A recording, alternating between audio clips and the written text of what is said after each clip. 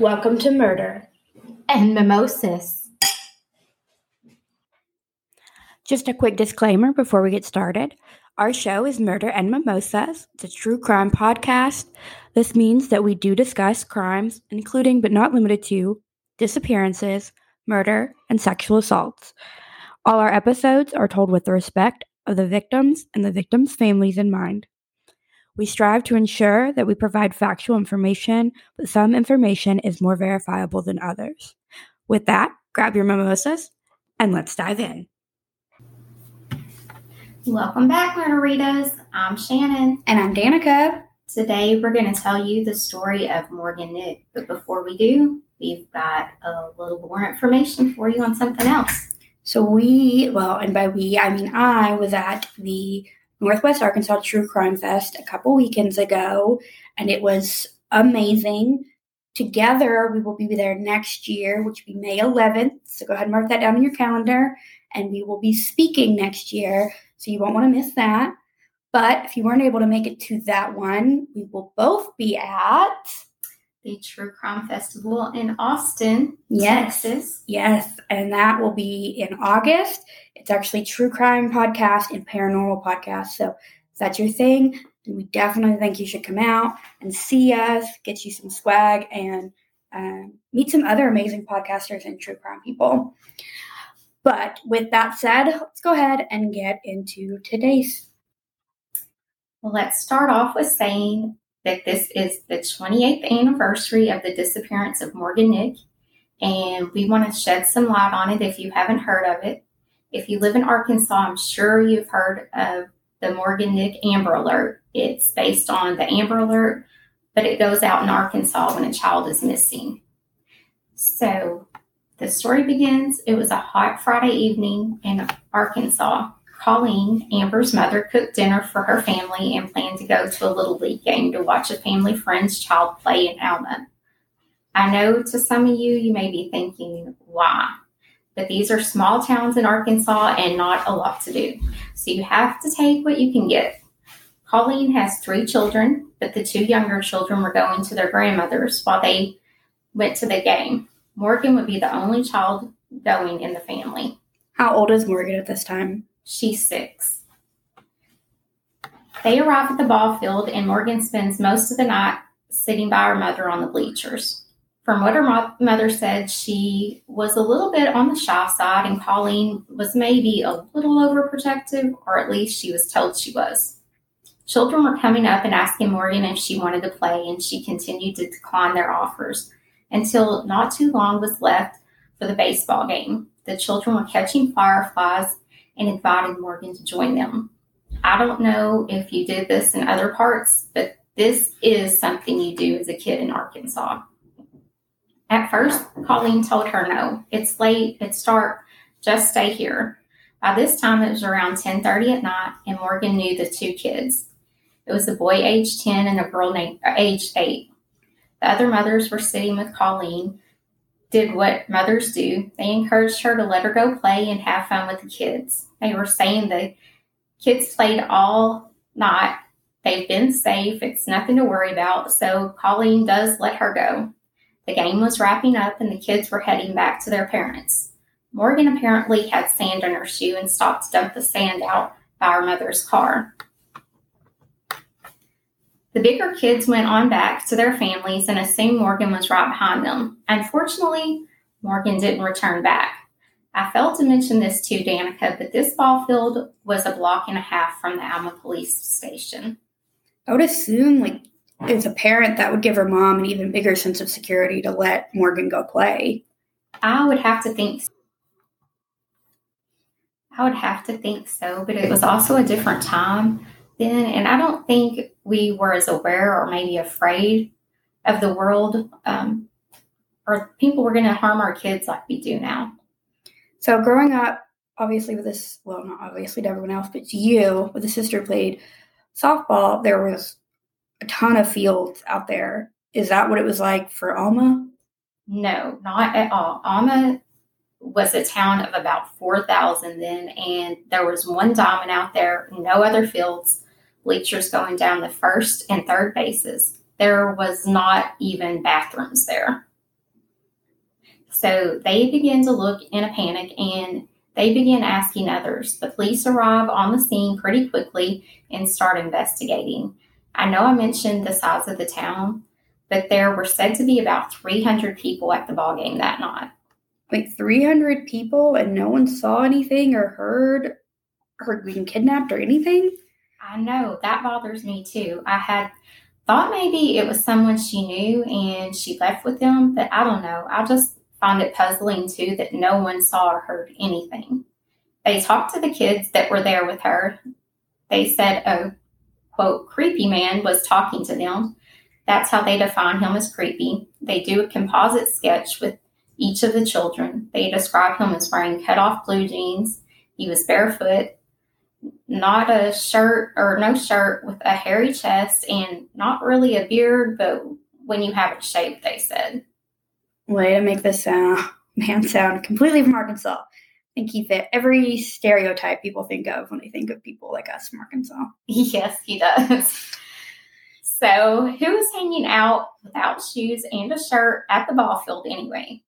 Hang on, you say that like it's something that you would never see, but pretty sure I've seen that before. That's true. Probably has happened a lot. So they circulate the pictures each of the kids come up with. I hadn't thought much about this until I read that the FBI were saying you can't put much hope on a kid's description of somebody. At first I thought kids can be very observant, but he said to kids, everyone is tall, so you don't have to have, the height thing going on. To kids, everyone is old, so you may be 30, you may be 60, you're probably the same age to them. Once he said that, I thought back to all the times I thought my parents were old, and they were probably pretty young. They also get all these videos of anyone they can find out there that was videoing their kids that night. We used camcorders then, but we didn't have phones. Not only do they get the videos from the game that night, they get videos from other games, like the high school games, to see if they can find any similarities that stick out.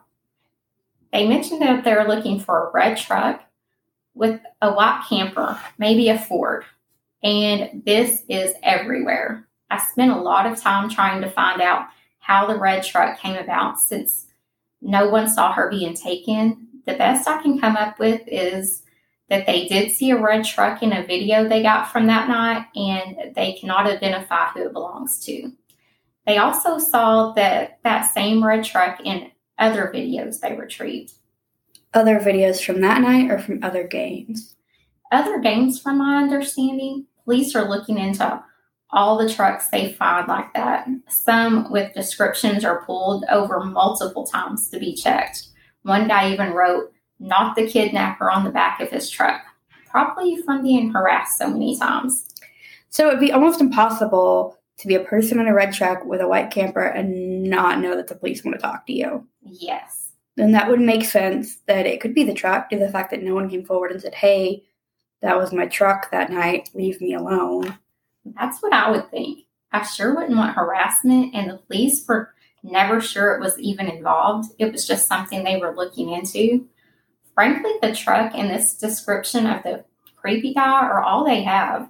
There's nothing else to go on. They do have 3 people that remember the red truck, and they have them hypnotized later to try to find out the tag number, which leads to absolutely nothing.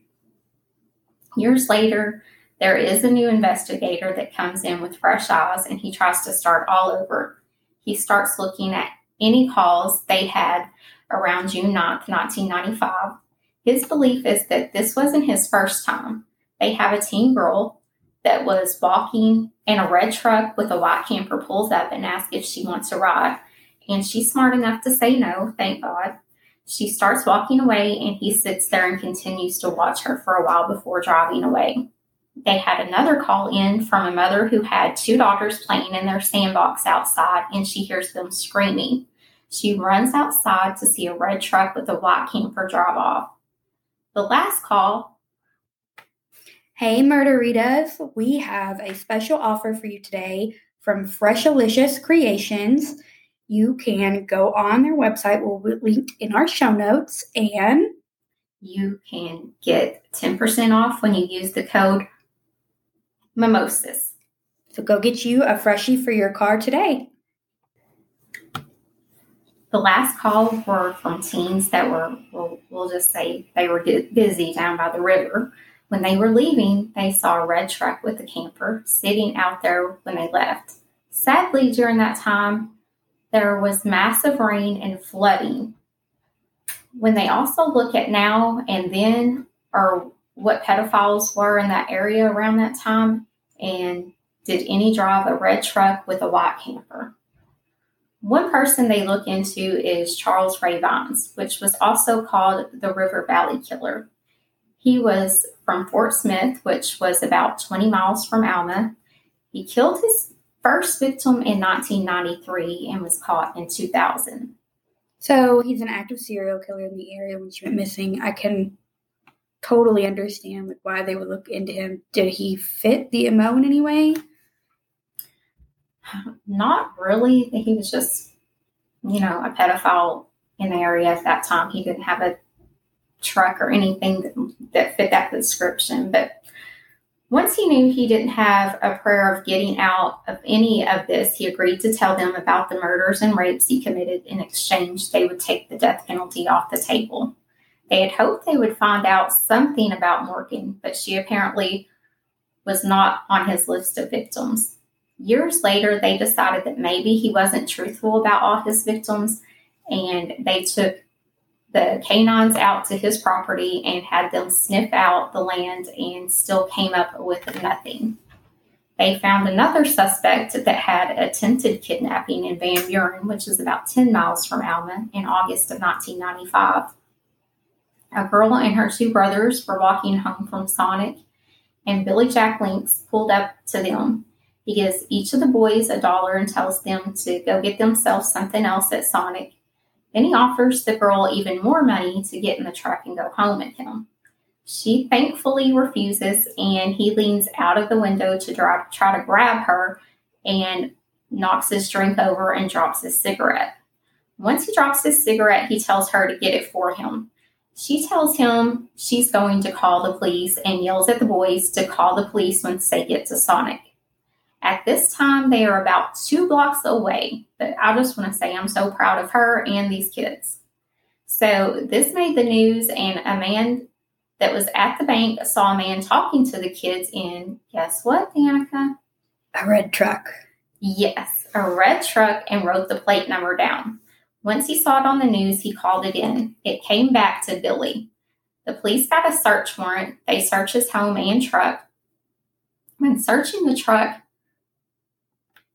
they do find some suspicious things and send it to the crime lab in Little Rock. There they find human blood on the seat and hair fibers. They don't have the ability in 1995 to test the DNA as we do now. So when they went back to look at Billy 25 years later, they found the documents and reports and thought, cool, this may be our man. Let's test this stuff and find out. Yet, when they go to do all of this, the stuff is misplaced, except the documents letting them know there was human blood found in the truck and hair. Billy had been in prison before in 1992 for sexual abuse, but as you can see, he didn't serve much time. He ended up being found guilty for sexual solicitation on the 11-year-old girl in Van Buren and sentenced to 6 years in prison. So he ended up dying in prison in 2000. This sounds like it could be the guy, though. Is there anything else that they can go on? In 2020, they actually tracked down the truck Billy used to own. They had it completely torn apart, tested every single thing. They found some blood and hair again, but it was not able to be tested. They did find some green fibers in the truck. They tested. On the day that Morgan went missing, she was wearing her green Girl Scout shirt. They actually located another shirt that was made in that same batch, the same year as what Morgan was wearing, and the fibers matched. So is this a solved case now, or is it still open? They are still investigating. They have never found her body, and they dug at Billy's house looking and came up with nothing. Of course, he died and they can't question him, but there is so much that actually adds up to me.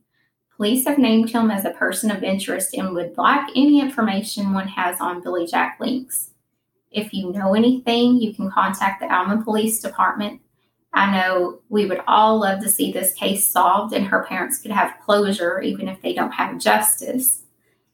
And it's been a really big deal for her mom this whole time. She's never given up hope on bringing her daughter home in some way, even doing a documentary called Still Missing Morgan that came out not that long ago, where they go back over the case. And here's what her mom had to say about that. When we approached this idea of the documentary 3.5 years ago, my goal was to use it as one more resource to find Morgan, to try one more thing. That's my job as her mom, is to make sure we don't leave any stone unturned. And this felt like a very good way to be able to do that, to tell her story nationally, since we don't know where she is. We always recommend more bubbly and less OJ. Cheers! So Pauline has been a very big advocate in helping locate not only Morgan, but with other missing children. She started the Morgan Nick Foundation. She has a lot of women on her board. She's a board member herself, but they do a lot in trying to help find missing children. And if you want to, you can go on there and make a donation. We've made a donation for the Morgan Nick Foundation, so I'm sure they could use anything you could help. Yes, so you can do a one-time donation or you can do monthly donations. The link to donate will be in the show notes so you can find it easily. We'll also post it on our social media pages. We highly recommend, if you're able to donate. If you're not able, that's okay. We would love for you to share Morgan's story and the page to donate so that others who may have the means at the moment can do that. We would love for Morgan to be brought home, and I know that Colleen would love that as well. And in the meantime, she's working to help other missing children, so I can't even imagine what that's got to be like for a mom. No, that's just devastating. That's my worst nightmare. But let us know what you think. Was it Billy Jack Links that has passed, or do you think there was somebody else who did it? If you'd like to see pictures from today's episode, you can find us at murder.mimosas on Instagram. You can also find us at murder.mimosas on TikTok, Twitter, and if you have a case you would like us to do, you can send that to murder.mimosas@gmail.com. And lastly, we are on Facebook at Murder and Mimosas Podcast, where you can interact with us there. We love any type of feedback you can give us, so please rate and review us on Spotify, iTunes, or wherever you listen to your podcasts. Thank you.